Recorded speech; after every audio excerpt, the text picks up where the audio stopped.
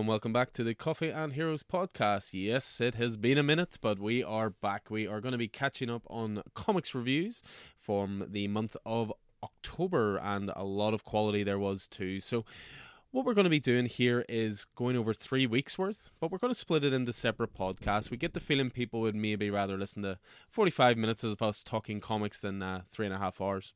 Yes, I'm looking at you, Keith Miller, because we like to talk. Your host, as always, Alan, owner and operator of Coffee and Heroes in Belfast. And, of course, as I say, joined by the aforementioned Keith Miller. Good evening, sir, and how are you? I am doing well. I can't complain. It's been a busy few weeks. It definitely has. And I think the last podcast we did was a previews podcast. And we've got a fair bit of catching up to do to get onto the reviews. But because we're both completionists, we couldn't just skip weeks. We've got to cover them all. Got to cover them all. Such is the curse. Like a certain vampire hunter that we all know and love.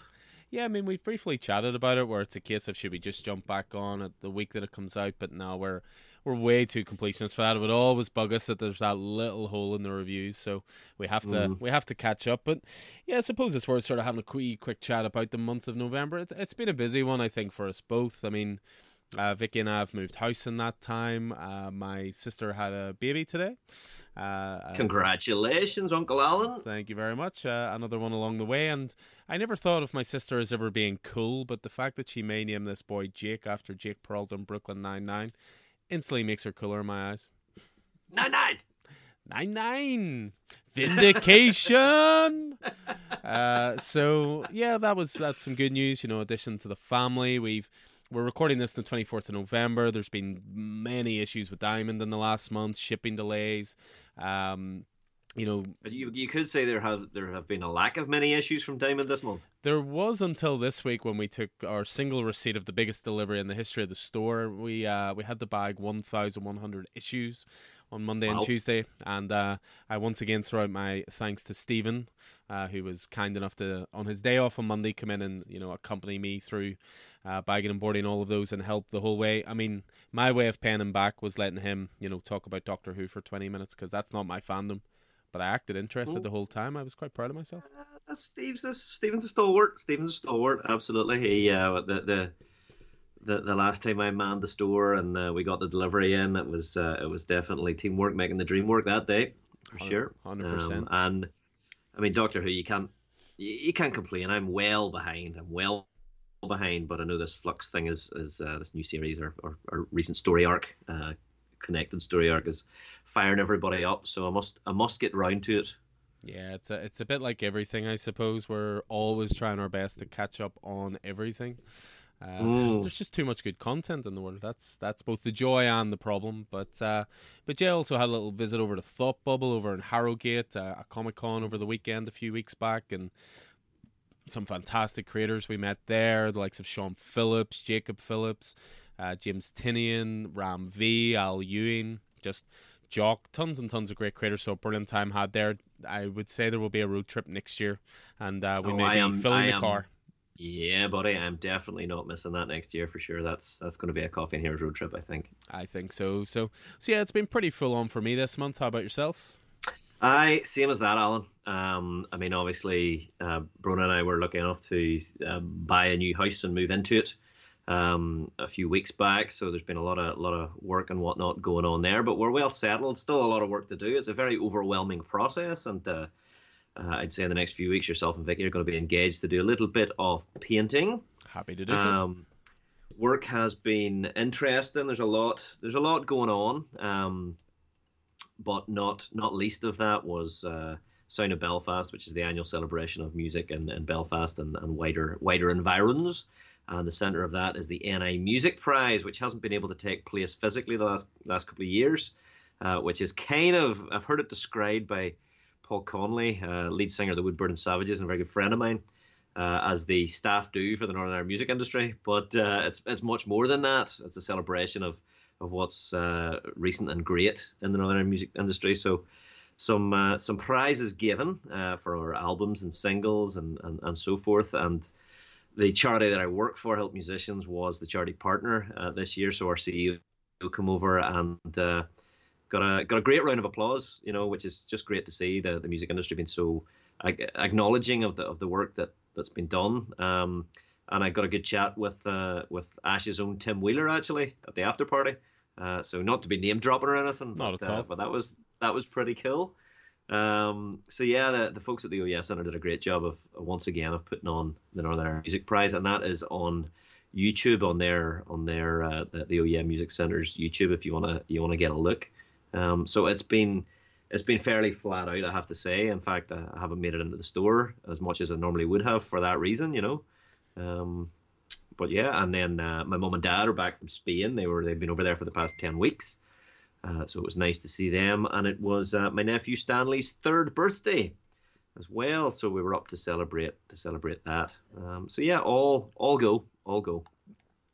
Babies everywhere, I tell you, babies everywhere. So no, that's good to hear, man. I mean, obviously with you moving house, you're no longer, unfortunately, a 3-minute walk from the store. This is the thing, but it just means we'll enjoy those chats even more when you get to the shop and so forth. So for sure.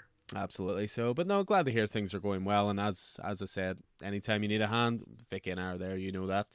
Absolutely. So, yeah. So that's pretty much with us. But what's been happening in the world of entertainment, sort of in the last sort of month when we haven't been recording? As I say, we're recording this on Wednesday, 24th of November, which leads to the release day of a Marvel TV show that I think we are both very excited about. It is dropping with 2 brand new episodes. It's then going to be a weekly show. It's based on one of the, well, at least quite heavily based, I think, on one of the best Marvel comic runs, in my opinion, of all time. What would that show be, and why should we be excited about it? That will be Marvel's Hawkeye.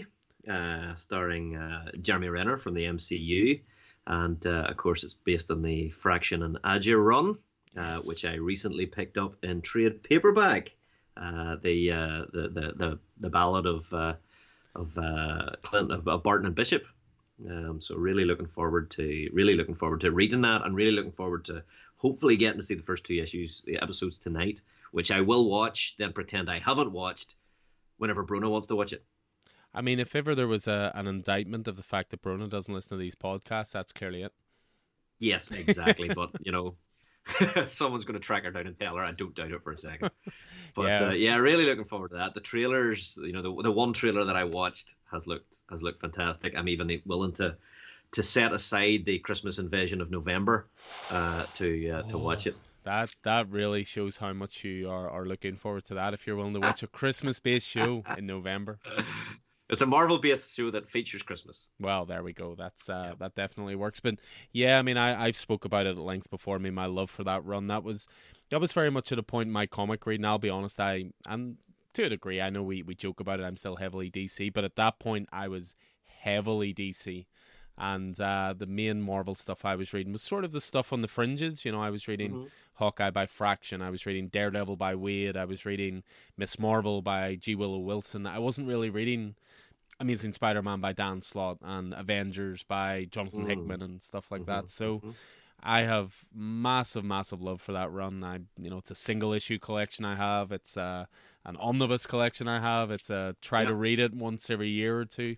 I love it. So if they even capture half of the essence of that, which I've no doubt they will, because there's reverence for that there. So really looking forward to it. So hopefully, I'll get watching that myself tonight, and we'll have a little yarn about it in the store tomorrow. Sure thing. And I mean, that's one that actually I didn't pick up in single issues. My buddy Stuart, who's also a store and chat regular, he had loaned it to me in singled issues, and it's just fantastic, which is why I picked up the trade paperback so readily.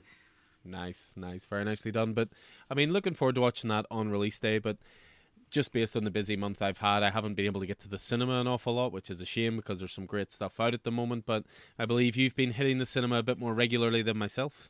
Yes, sir. Went to see Dune with Martin the other week, and as you know, I've been looking forward to that with much aplomb, and it delivered. It absolutely delivered. I mean, there hasn't been a really good adaptation of that. What is? I mean, it is. Dune is to science fiction what Lord of the Rings is to fantasy, and they've just done a great job. I thought The actors in it were just phenomenal, and there've been some changes that have been made, but I can't argue with them. The tone, the feel of it was just exactly what I've been looking for this past year. It delivered. It really delivered, and I look forward to part two. So get your ass to the cinema and see that one, Alan. I know you don't have the same connection to Dune or awareness of Dune maybe that I do, but I think you'll enjoy it nonetheless. It's quite something. And also got to the Eternals last week or the week before, can't remember. It all becomes one, and I do. Obviously there was some Rotten Tomatoes and critical slating, but I don't know what it was about because that was a phenomenal Marvel Cinematic Universe movie, well up there on the list. Very, very different in the same way as Shang-Chi was very, very different. This was very, very different again. It reached back into the pre-history of Marvel, and it was very, very good movie, and a real ensemble cast. Probably the biggest known cast we've had in a movie like that. It was just great. It looked great. It was Kirby-esque in its visuals, which is exactly what you would expect. Very enjoyable addition to the Marvel Cinematic Universe, and opening a whole lot of boxes, opening a whole lot of cans of wormses. Yeah, I mean, if I had to choose between the two for getting to the cinema to see, I'd probably go for Eternals, simply because I think when Dune Part 2 comes out, they'll do a double bill. And that might not be a bad way to do it, But you've got to see Dune at the cinema. If there was one movie this year that I would say is a cinematic movie, it is that. It is that. Yeah, that's fair. I mean, I think that the feedback certainly to Dune has been really, really positive, but even if someone wasn't keen on it, they have massively complimented the visuals and the scope and the grandeur of it. So I think you're definitely right there. But I suppose we are getting a new cinema in Belfast over at the Odyssey, and there's going to be IMAX capabilities there. There's going to be a 4D cinema, which I think includes like smells and stuff. I've no interest in that. But give me IMAX all day long. Give me a Dark Knight trilogy season. Give me a Nolan season. Give me Mission Impossible movies, and give me Marvel movies, and let's just have fun at the IMAX. So, But I haven't made it to the cinema recently. But TV wise, I always try to focus on one series at a time. I'd spoken before about watching Heels, which was a wrestling based show. Vicky and I are working our way through Glow, which is really, really good. Gorgeous Ladies of Wrestling, yes. Yeah, it's a Netflix show. It's 3 seasons long, and it's just a lot of fun. It's completely disposable. It's 30-minute episodes, but good characters, a good insight into that world, some good humor, really light and laid back. So I'm really enjoying that. But what about yourself? You kicking off on any TV stuff right now? Yeah, well, I watched the first episode of Dopesick, the new Michael Keaton show. It's on Disney Plus, isn't it? Yeah, I think it is. It's I'm starting to lose track a wee bit of where they're at, but that was absolutely phenomenal. That was very, very good. I suppose it's very timely. It's about the big pharma and a lot of the sort of the things that have happened there around one of the largest addictions that America's ever seen. It's very good, and Michael Keaton is a standout actor. But a lot of the shows that I have been watching are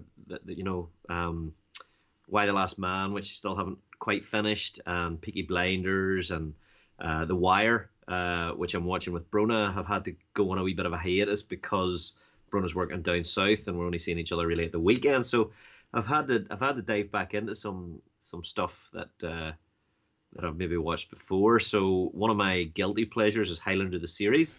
As you know, I'm a huge Highlander fan. There you go, get it off your bingo card. But Highlander the series was, a late 90s, early 2000s spin-off from the movies. And it doesn't quite work with the movie universe. It's a wee bit incongruent because, at the end of the first movie, Connor wins the prize, and that. But this follows Connor's clansman and Duncan. And it ran for like 6 seasons. It kind of follows, certainly in the first season, that the Monster of the Week format that a lot of these shows at that time followed. But whenever the monster is another immortal and has a different character and a different agenda, it kind of works. You know what I mean? And it really deepens the mythology. So it's a guilty pleasure of mine. Starring Adrian Paul. There's a lot of martial arts. There's a lot of sword fighting, and there's a lot of cool immortal mythology. So and I have it all on DVD. I managed to crack the DVD player on my TV to make it multi-region. Which was a thing that kids these days maybe have no concept of. Multi-region what? It's because it's I got them as American DVDs. Region 1, I believe that was. We were Region 2. So I've been watching that, and also I've been thinking about it for a long time, but I was prompted recently to dig out. We're slowly moving my stuff that I have in my mum and dad's attic, which included those DVDs. Down to the new house, and I was thinking about rewatching Quantum Leap, which is one series that's very close to my heart. I don't know what your history with Quantum Leap is, if you have a history with it. Yeah, I mean, I remember it used to be BBC Two, wasn't it? Yep. It used to be on sort of 6:30ish thereabouts. It was very much the you get home from school. I was always a kid who did my homework straight away because it got it out of the way. And then I could relax and watch TV the rest of the night. But yeah, I wouldn't say that I've watched every single episode, but that was always the beauty of Quantum Leap. For me, every episode was the equivalent of a comic one-shot. Standalone, yeah. Yeah, so yeah. I've enjoyed it, but I think I could do with a rewatch. Yeah, well, I mean, whenever I watched it, it was a Tuesday night. It was Red Dwarf and then Quantum Leap. And it was the first time round, so when you watched it, I guess it was repeats. So this was the first time round. So it was, and then myself and my best buddy Roger then Wednesday walking home from school was deconstructing the episode, the whole time, so this was all before the internet, kids, by the way. This is back when you just chatted to your buddies about things in real life. Absolutely, yeah. But obviously Dean Stockwell passed away last week, or the week before, and Dean Stockwell was I guess a stalwart of a lot of genre TV. But he was a child actor, he passed away at a ripe old age of 80 plus. But he was a child actor from very early on, and he was probably best known, certainly to me, as playing Admiral Al Calavici, who was Sam's guide on his trips through time. He was a neurological hologram that only Sam could see and hear, so he every time Sam leapt into a new body throughout time, Al was always there. To help guide him and figure out what he was doing and what he had to do to leap on. So yeah, that sort of prompted me. His passing recently prompted me to start rewatching Quantum Leap, and it's great. It really is. There's it still has a moral lesson at the end of every episode, and Al's Al is completely misogynistic. He's always coming from pulling some girl or doing something, and he's always saying these things that he could not get away with in a modern TV series today. And then there's some episodes where they tackle issues, prevailing issues of the time, and issues that are still issues now, but sometimes the way they tackle them are just really inappropriate. You know what I mean? Or things are said. So there's one issue where Sam leaps into a black guy, and he's striving to put right what once went wrong, and he's doing all the moralistic things and anti-racist things but then he says some things and you're like, man, that's racist. What you just said is racist. Kind of goes against what you're trying to achieve. Yeah. So it's such a good show, and rest in peace, Dean Stockwell. Yeah, I mean, when it comes to my experience with him as an actor, I mean, he was very much a character actor in David Lynch movies. He always turned up. I mean, one of his most famous scenes was as Ben, as he sung Roy Orbison's In Dreams in Blue Velvet, which was a big one. But in terms of, you're talking about guilty pleasures, I mean, one of my guilty pleasure movies is Air Force One, which has Harrison Ford as a president who's basically an action hero. But Dean Stockwell played the defense secretary in it, who was trying to overthrow and say like, the president's dead, we need someone else to take over. But as you say, he was one of those genre actors and a face that would just turn up on a lot of stuff. So interestingly, he also played, we're talking about Dune, in David Lynch's Dune, he played Dr. Yu. He was in that, and there was recently online, a lot of comic artists have been doing tributes to Dean Stockwell through Quantum Leap. So they've drawn him leaping into different characters, drawn Sam leaping into different characters, and Al's reaction. And at one stage, Sam leaps into Dr. Yu's body, and Al goes, "That's the best you've ever looked, Sam." Nicely done. So yeah, R.I.P. and thank you for the many years of entertainment, I would say. Yes, So, indeed.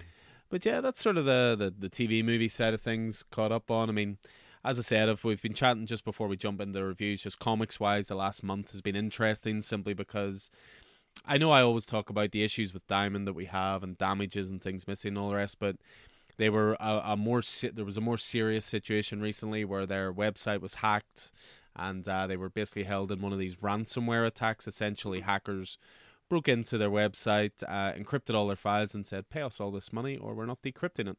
So they've been dealing with that for the last few weeks, and therefore shipping's been all over the place, like you wouldn't believe. But there was a 1 week we didn't get any comics at all. Last week we got the comics that were due the week before. This week we got the comics that were due last week plus this week. It's all been a little bit all over the place, and I give Diamond a lot of stick, rightly so, I might say. But no, they've been really good through this whole thing, and it is a little. It's as awkward as it is for us. It's not life and death, you know what I mean. And they are working hard on it, and hopefully we're back to a little bit of normality from next week. So, and we should say that, as we're moving through these comics reviews of the weeks, we're doing them in the weeks that we got them, not the weeks necessarily that they were slated for release, because of those various delays and bits and pieces. We only read them in the weeks that we read them in, so that's the weeks that we've chosen to review them in. Would that be fair to say? Yeah, I think that's very fair. I mean, there's some weeks that an issue will come out in the States, but we'll not get it till a week later, things like that. Then obviously with all these shipping delays and so forth. So as Keith says, these were the weeks we received them, the weeks we read them. So don't add us if we review something and you go, no, it was out that week. These are the weeks we got it. Time moves a little slower in Northern Ireland sometimes. Yeah, maybe about 40 years slower. In many ways, but that's a whole other conversation. But yeah, we're going to jump into some comics reviews. And as I say, what we're going to do is we're going to record 3 weeks here back to back, but what we're going to do is we're going to split it into 3 separate podcasts. Just makes it a bit more convenient if people want to listen to 40 minutes of us rambling. They don't listen to 2.5 hours, it'll all be together, but we'll just do it that way. There'll be breakdowns. We will talk spoilers, of course. Lighter spoilers, I would say, for our sort of quick pick reviews, but heavier spoilers, I would say, with the picks of the week and so forth. But again, all the information is in the description as well, so you can flick past things if you absolutely need to. So, believe it or not, even though it's the 24th of November, we have to go all the way back to the 6th of October. So that's where we're going to be picking things off with this one. And for the 6th of October, the breakdown goes like this. For me, 17 titles in total. A pretty even split though this week. I had 5 DC, I had 4 Marvel, and as usual, Indie wins out with 8 Indie. How about yourself? I had coming in a little lower than you. I had 15 titles, so it was a nice week. Not too many, not too few. I had 3 DC, 7 Marvel, and 5 Indie. Yeah, so what we'll do is we'll go through sort of a few honourable mentions, a few quick picks, and then have our pick of the week. And I think definitely one of the biggest releases from this week is one that's in our honourable mentions, and that was Amazing Spider-Man 75. So Amazing Spider-Man's in an interesting place right now because obviously Nick Spencer had that long run on the title on his own. They've brought in sort of a writer's room at the moment, different writers, a few rotating artists, that kind of thing. So it almost seems like for each issue you might be reviewing it. It doesn't fall under our usual purview of Coffee and Heroes of follow creators, not characters, because it might be a different creator on each issue. So that's quite an interesting way. But it also serves as a jumping on point. That's the only drawback for me when you have these creators that do long runs. It's the same with Tom King's Batman. It was the same with Joshua Williamson's Flash. It was the same with Nick Spencer's Amazing Spider-Man. They were essentially weaving one large tale. So it was hard to recommend jumping on points for new readers. But Amazing Spider-Man 75 is definitely a jumping on point. So with this one, the writing is credited to Zeb Wells and art by Patrick Gleason. So, I mean, going back to it, I personally wasn't the biggest fan of Nick Spencer's run on Amazing Spidey. I'm sure you'll have a counterpoint to this, but for me it was just a little bit uneven. There were some great arcs, Hunted really still stands out fresh in my mind. But then the 2099 stuff I wasn't a huge fan of, but again, I don't have the same attachment to Spidey as a certain good friend on this podcast. So, I was looking forward to a fresh start with this much vaunted writer's room, if you will, and one of my favourite ever artists is Patrick Gleason. So at the very least, I knew it was going to look great. And I thought this issue was a home run. You know, we have Peter still recovering from the events of Kindred, and now he has another Spider-Man to deal with. Not only that, but you have Ben Reilly, who's positioning himself as the go-to Spider-Man for New York with financial backing and an actual plan moving forward and so forth. You know, I thought this was a brilliant first issue for the new team, and it was great for a relative novice like myself, you know, and now I want to go back and definitely learn some more about Ben Reilly. I mean, what were your thoughts on it? Absolutely loved it. This was pure Spider-Man jet fuel for me. I mean, I was there for the original Clone Saga. I love Ben Reilly. I love him. I think he's great. He's Peter Parker, but you know, as they say, you know, as well as Thai people say whenever about tourists, you know, same but different. So that's exactly what Ben Reilly is to Peter Parker, and I just thought they did it so well. Gleason was absolutely, you know, the detailed art and the vibrancy and the reintroduction to Ben Reilly to back to where he should be, you know, which is I think not necessarily front and center because Spider-Man is Peter Parker, but yeah, I love this, and yeah, 100%, yeah, loved it.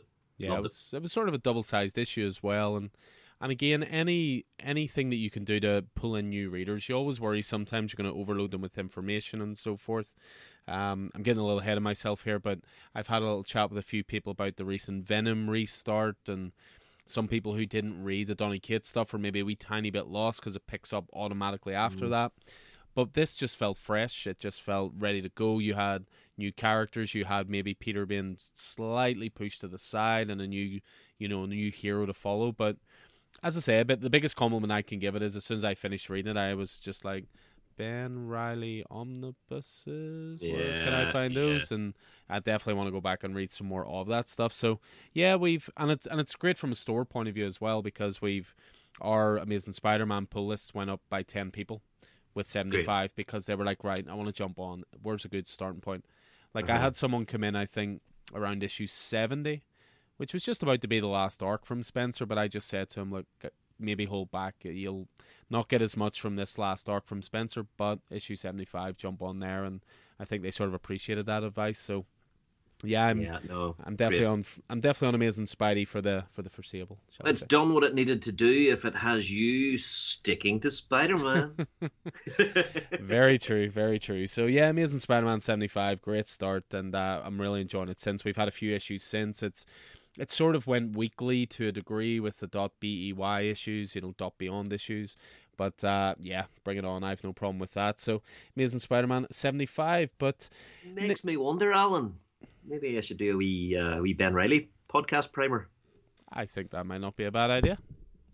Might not be a bad idea at all. But one thing we definitely could fill a podcast with is, or if we just cut out reviews of every single issue of this title, because it's probably been mentioned every single podcast review. What's your first quick pick for this week?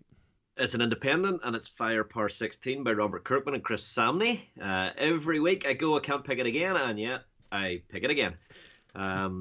It was just flat out, it's so good. It's such a good series. The Serpent's Omen has possessed the Scorched Earth clan, and that clan has been pushed by the Serpent's Omen to attack the Temple of the Flaming Fist in a scene that calls back to the original Prelude, graphic novel.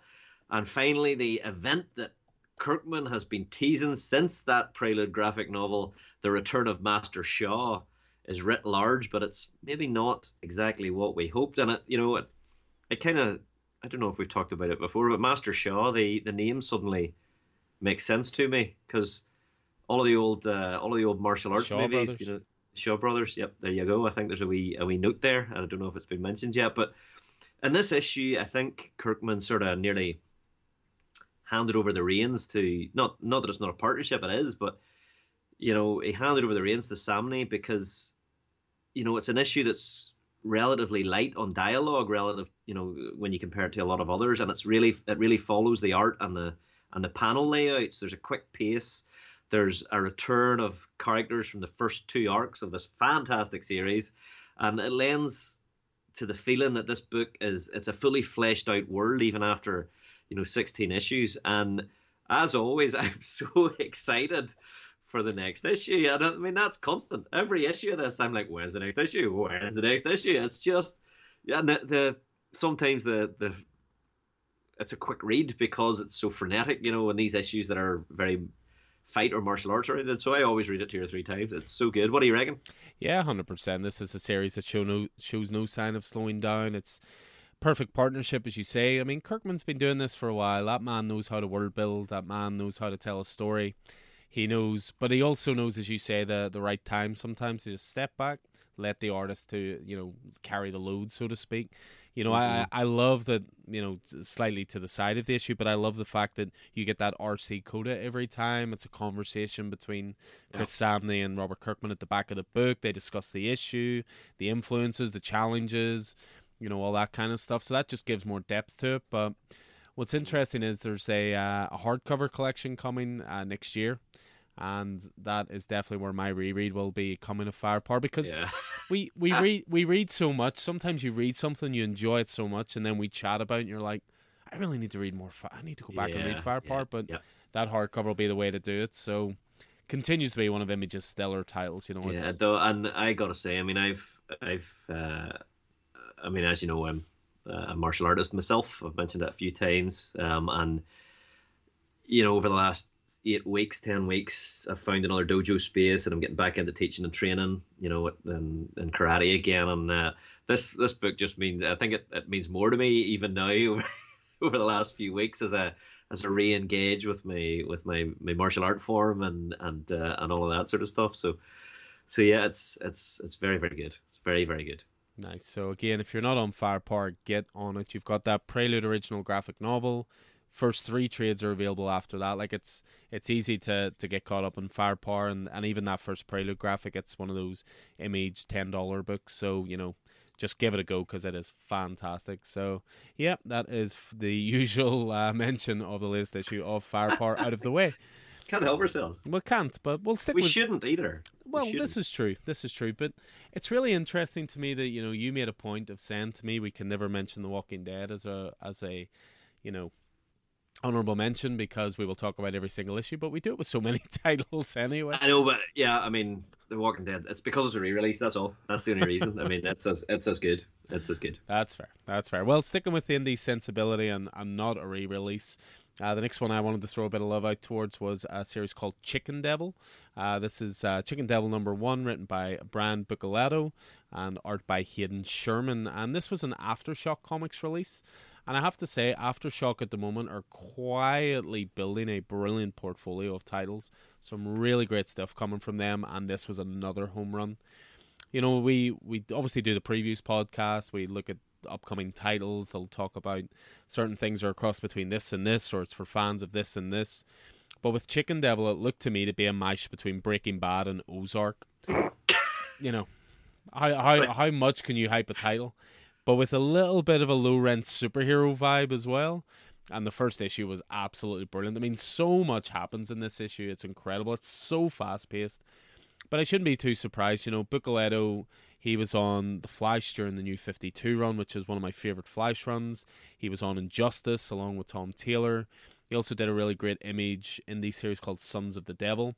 The man knows how to tell a really good story, and Chicken Devil, it tells the story of Mitchell Moss and how everything goes so horribly wrong in his life thanks to his shady business partner. There's the Ozark connection. And when I say everything goes wrong, I am not kidding. By the end of issue 1, he is left with nothing. And I mean nothing. No family, no money, no job.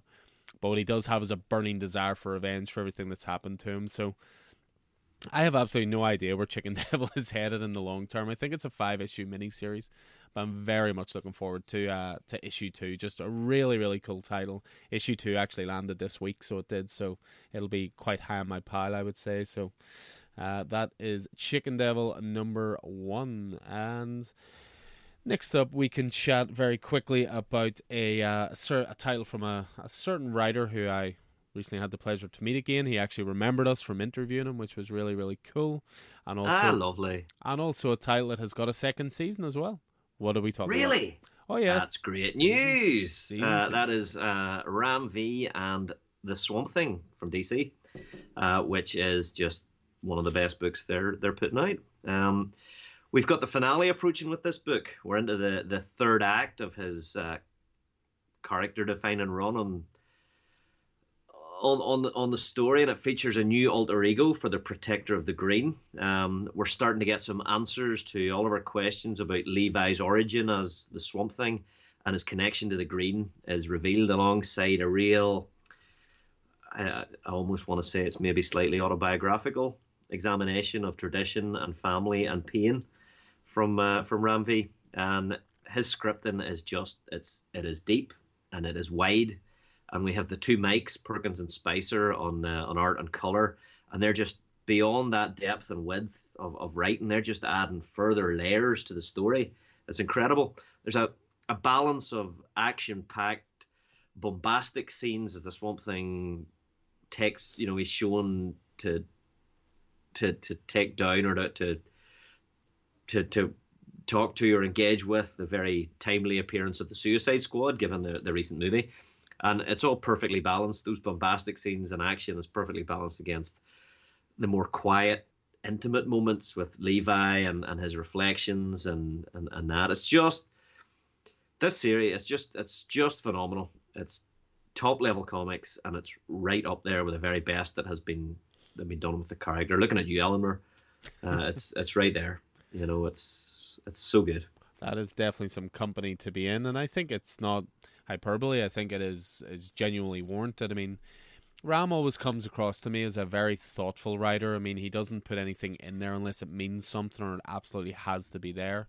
And you get that sense when you chat to him as well. He's a very deep thinker. He, doesn't just want to tell a good superhero story. He wants to talk about other elements that are brought into it as well. And Swamp Thing's fantastic. I mean, it's, as I said too, it's been, right back when we chatted to Ram the first time, he talked about how, we're going to do a season 1. If it does well with the fans, it does well, sales-wise, I have more ideas. We'll maybe do a season 2. And in the last few weeks, a season 2 got announced, and they are going to continue this. So, brilliant stuff. Bring it on. I mean, I love Mike Perkins on art as well. He's the perfect artist for this. There was an issue John McCrae filled in on, which was absolutely grand as well. But, I love the Mike Perkins art in this. The layouts, the colours, the designs.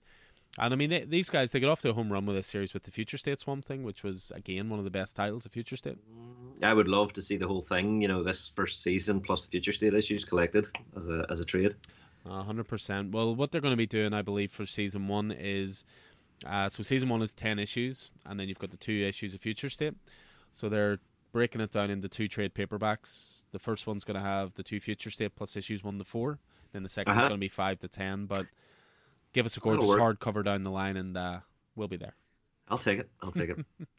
So, from one of DC's best titles to probably one of Marvel's best titles at the moment, here's your customary bingo card mark-off of a Tom Taylor title. Every time. I'm sure we'll mention them again. But in this case, it's Dark Ages #2. So, written by Tom Taylor with art by Iban Coelho. And 2 issues in, and this series has covered a hell of a lot of ground. I was not expecting a 7-year time jump in issue 2, especially given what had happened in issue 1 and the new status quo that it had established. You almost expected to see like a not a drawn out story, but a story of how people cope with the change and what had happened, and slowly getting to grips with it. But nope, we jumped 7 years into the future, and there was loads of really interesting ideas, I thought, in this issue. From heroes who usually rely on technology and power, how could they still be a hero? What about the villains in the world? Would they still plan for evil or unite with heroes against another worldly threat? What about the heroes in the world that maybe aren't quite so heroic? Exactly. Uh-huh. I mean, there was the face of what they faced. Well, there was a very interesting rope-a-dope in this one with Captain America, but I'll leave you to discover that on your own. Yeah. But I thought what was interesting as well, I find, and maybe you can correct me on this, but I find with a lot of Marvel event books, the focus tends to be on the Avengers or even the Fantastic Four. But what they've done, certainly with issue 2 of this, I think Taylor and Coelho have made this a very X-Men heavy book, which is refreshing to see outside of the current Hickman continuity. Krakoa era, that makes sense. Yeah. This threw some curveballs at you, I thought. Yep. But yeah, great first couple of issues, I think, so far. It leaves me with the only gripe is that this series feels like it should be longer than 5 issues for me. Yep. Maybe. maybe, but let's see what he covers. It's, wouldn't be the first time that a Tom Taylor event has got a second season. Definitely not. There was what's the DC one that has just gone and gone and gone? Deceased. The Deceased. That's the one. But yeah, I mean, I love these sort of. They're kind of what ify. Without, I mean, to me, well, Per Chip went to the trouble of designing that label. I would have fired it on this as well. Definitely. But that feels like a wee bit of a waste. But yeah, it's great. It's a lovely way just to sit back and enjoy without any sort of, the strings are cut and you're able to just kind of go, okay, let's see where this goes. Things that I know are pulled in, and Tom Taylor will no doubt pull on the heartstrings as ever, and Iban Coelho, just brilliant. And yeah, great world building as well. Yeah, and by the way, if you do listen to this, Tom Taylor, which I doubt, but if you do, please do a Friendly Neighborhood Spider-Man follow-up. Anyway, that's just a personal request. Personal request. So, Dark Ages number 2. So, next up we have, I believe, this is an AWA title, isn't it? It is indeed. And I'm very much enjoying it. It's out number 1, which is kind of the Great Escape meets horror, as a Comanche code talker, a language expert, is captured as a POW during World War II and sent to a Nazi mountain fortress prison where the Nazis are working on a terrifying weapon of some kind. Now, that might seem like fairly well-worn territory, but it's presented so well that there's this promise of some really imaginative and inventive story twists to come. Rob Williams is the writer in this, and he does a great job of building tension, but not at the expense of plot. He feeds plenty of plot and character develop, and Will Conrad presents it all in sort of washed out tones that let me really feel the mountain cold, though I did sometimes find it a wee bit difficult to differentiate between a run of different characters. It's going to be a 5-issue slow burner, I think, from AWA, but I am absolutely expecting this one to blow up. It is so fun. Yeah, are you on this at all? Have you? Yeah, I mean, anything AWA, I jump straight on anyway, because I love the label and what they do. And they tend to do a lot of genre storytelling. It's self-contained stories and so forth. But yeah, I really, really dug the first issue as well. I thought the art was... There's maybe a bit of truth to what you say, but the art, I thought, for the sort of expansiveness of it, the exteriors, and I thought that was pretty beautiful. And I'm always a fan of anything that's sort of alternative history, if you will. So yeah, and a wee bit of genre bending. Yeah, very much so. So yeah, I'm on this as well, which was out number 1. But one thing I am not on is Eternals, and you're about to tell me why I should be. Well, this is the pick is Eternals Celestia number 1. It's one of a series of one-shots that Kieran Gillen is doing that sit slightly to the side of the main arc, and this one seemed like a beautifully timed, brilliant piece of Gillen's saga that also dovetails, I think it turns out, I don't know if by design, wonderfully into the plot of the movie. As Eternals, Ajak and Makari, the Eternal Priests, learn about their actual origins and the reason for their existence, and that all blows up in their faces, with each of them as priests of varying, I suppose it's something we understand in religion, varying ways of celebrating the same God, as they reconcile what they've learned in very different and opposing ways. Sort of like the other one-shot that's been released so far, Thanos Rises, it moves away from the core narrative of the Gillen saga to tighten focus on aspects of different members of the Eternals cast that don't fit quite so neatly into the action of the main series. In Eternals Thanos Rises, he focused on the prehistory of the Mad Titan, which is to say the story of his parents. And in Eternals Celestia, he takes a look at those Celestials that have been truly abandoned by the Celestials, the priests, and it ties into Jason Aaron's Avengers run, because the Avengers of 10,000 BC make an appearance here, and we set up maybe some hopeful interactions with Jason Aaron's modern day Avengers team. And these additional insights and contexts that he's adding with these one shots are really appreciated. The Eternals as such a big epic story, and he's just doing a really good job of, I think, reintegrating what is in some ways an orphaned Kirby creation into the mainline Marvel universe. I think it's just doing a great job of what he's weaving here. Yeah, I think I'll probably jump back on Eternals and Trades. I read the first few issues and I enjoyed it to a degree. I just couldn't quite fully connect with it. Maybe just my knowledge wasn't quite there. I don't know. Maybe after watching Eternals, it'll light a fire. I don't know. Nobody's knowledge is there. This is an offshoot Kirby creation. The same as the one he did, the New Gods that he did over it. Nobody really understands the New Gods. They've co-opted bits and pieces into the mainline DC universe. Mm-hmm. They've done the same here. And nobody's knowledge is great about this, because it was one of those. It was whenever Kirby was at the depth of his, or the height of artistic. It was all just throwing stuff out there, and it was whenever he came back from DC after the New Gods didn't quite go the way he wanted. So nobody's knowledge is there. It's just. It's really deep, and Gillen is taking that and making it into a mythology that Kirby wanted it to be. Mm-hmm. So I think you're all right. I think you're in the same foot as everybody else. I fully expected you to say ever since Kirby did New Gods over at the Distinguished competition. The old classic name Marvel would use when they're talking about DC. So so that was Eternals. Celestials. So we're going to move away then from the honorable mentions from this week and move on to picks of the week. So a little bit more detail here, probably a few more spoilers, but also telling you why you should be definitely picking up these titles. So I'll kick things off with A Righteous Thirst for Vengeance, number 1. This is an Image Comics title. Written by... What a title, though. Oh, man, it just screams 80s Van Damme movies to me. But, so it's written by Rick Remender and art by Andre Lima Araujo. And anything written by Rick Remender will always have my attention.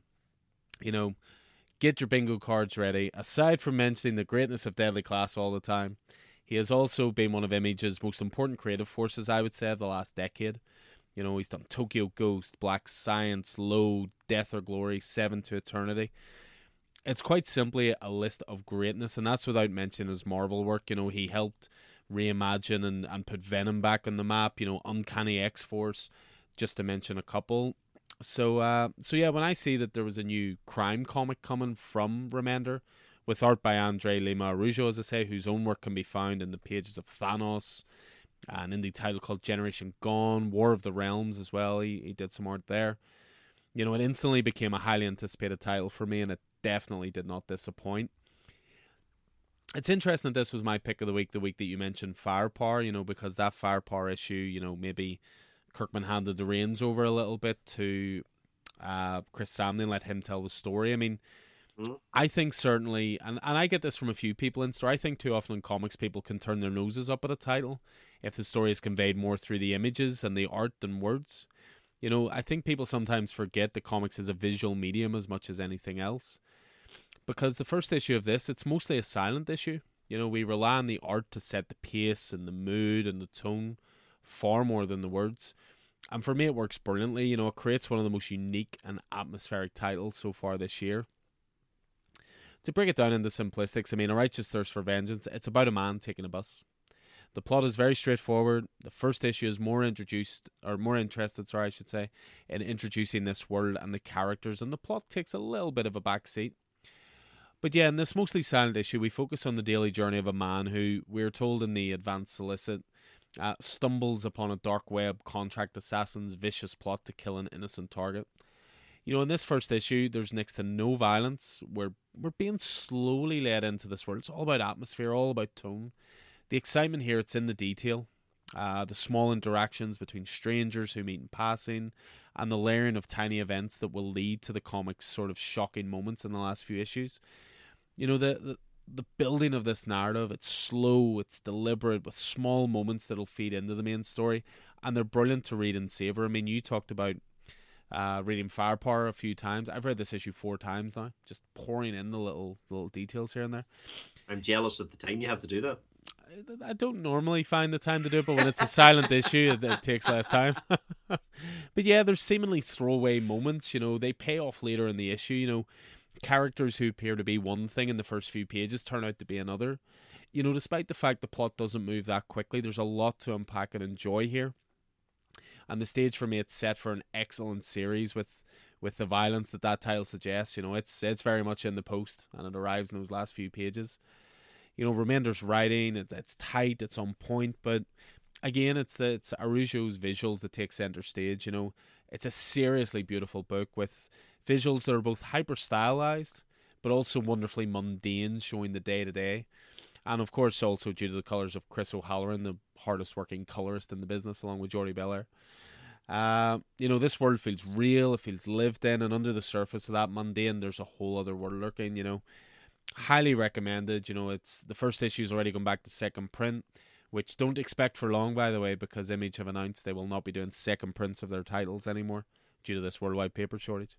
But yeah, if you can pick up a second print even, which I'm pretty sure we have a few in store, get on it. I am on board this for the long haul. So thoroughly brilliant issue, and one that I know that I'm going to have to throw your way, as it did not make it onto your cut, I believe, but I think you would love this.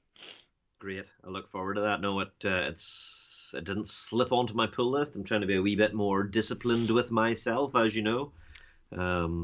Yeah, but no, that sounds, based on your review, I would buy that. That's always what I like to hear. So, yeah, so my pick of the week for this week, it was A Righteous Thirst for Vengeance, number 1 from Image Comics, and I believe that this week is an Image twofer. That is correct. For me, it is Scotty Young and Jorge Corona's The Me You Love in the Dark, number 3. We love our fancy titles this week. Long titles. Yeah, absolutely. I mean, we're 3 issues into this fantastic series from the team that brought you Middle West. And Jorge Corona's art just, I mean, I should say Amazing Spider-Man 75 was released this week. It was going to be my pick of the week until I read this. You know what I mean? And you know how I am with Spider-Man. That is high praise. So, I mean, Corona's art, it just makes this the most beautiful book on the shelves this week. But like the rest of the book, the art is deeply, darkly beautiful. It's the 3rd issue. We're now crossing the halfway point of this series that finds Ro, a visual artist, moved into a haunted house to find muse for her latest expected project. She's been surprised to learn the rumors of the haunting weren't entirely false, and there's a mysterious entity, an almost Lovecraftian entity that lives in the house. But you know, she learns that it seems more demonic and eldritch than ghostly, and seems very, very old. But as time passes, months in this issue, the relationship between the two, which began in sort of issue 2, deepens and ends in consummation by the end of the issue, which is just freaky in itself. It's there's so creepy, and like the act, the issue is intimate. It's all omnipresent shadows that are necessary for the creature's comfort. Corona's art creates small spaces that are sort of cozy rather than claustrophobic, and you feel like you're almost peeping into, as if you're an unseen viewer watching a couple's romantic situation. At times it's funny, particularly around the eldritch things, efforts to understand some of the vagaries of modern life. But it's also a wee bit racy and titillating. And alongside all of that, it is really, really dark and terrifying.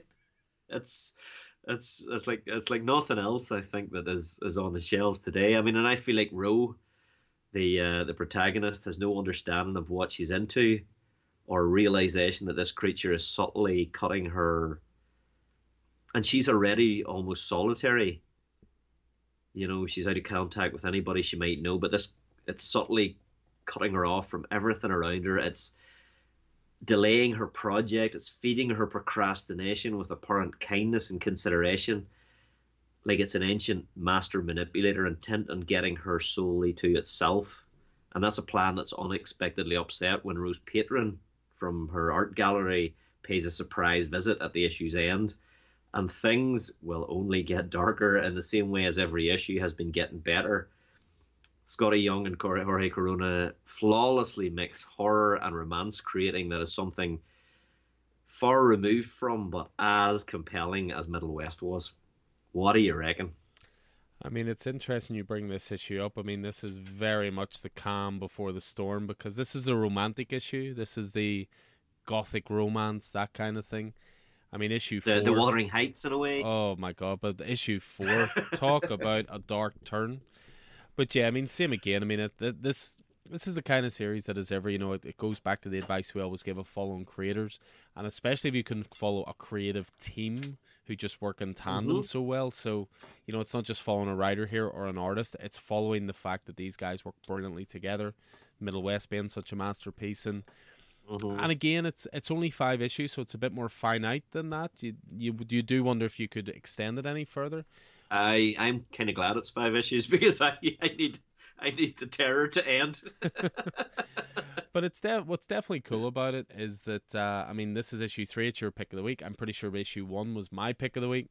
And I think we had issue 2 as an honorable mention. So it's maintained that quality the whole way through as well. And it's another one from Young and Corona that, I've said before, Brona's not a fan of the medium, but will happily engage. And she loved Middle West, but I think she is going to absolutely love this. I've been trying. She's been so busy recently, and I haven't yet set aside the issues for her to read. But I think this is going to be right up her street. Yeah, I think so. I mean, this is up the street of anybody who enjoys quality storytelling. Well, yeah, there you are. And I'm the girl's boyfriend, so clearly she enjoys quality. Oh, nice self-congratulatory comment there. That was effortless.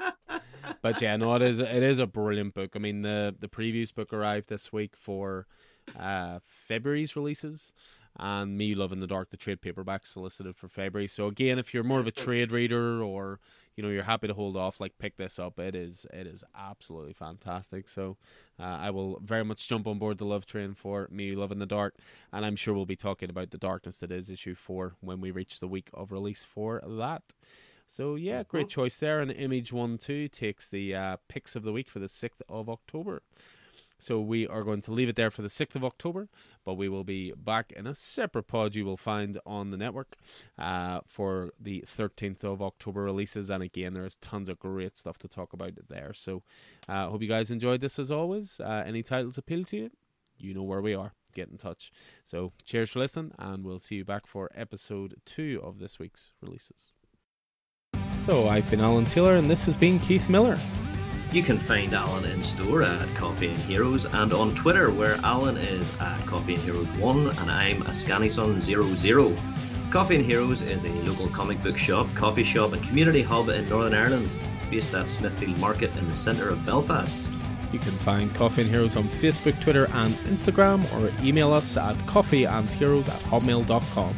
Make sure to check out our YouTube channel as well. The Coffee and Heroes podcast is available on Spotify, SoundCloud, Apple Podcasts, and through all good podcast platforms. Please like and subscribe and leave a review so more people can find us. And until next time, happy reading and hope to see you in store.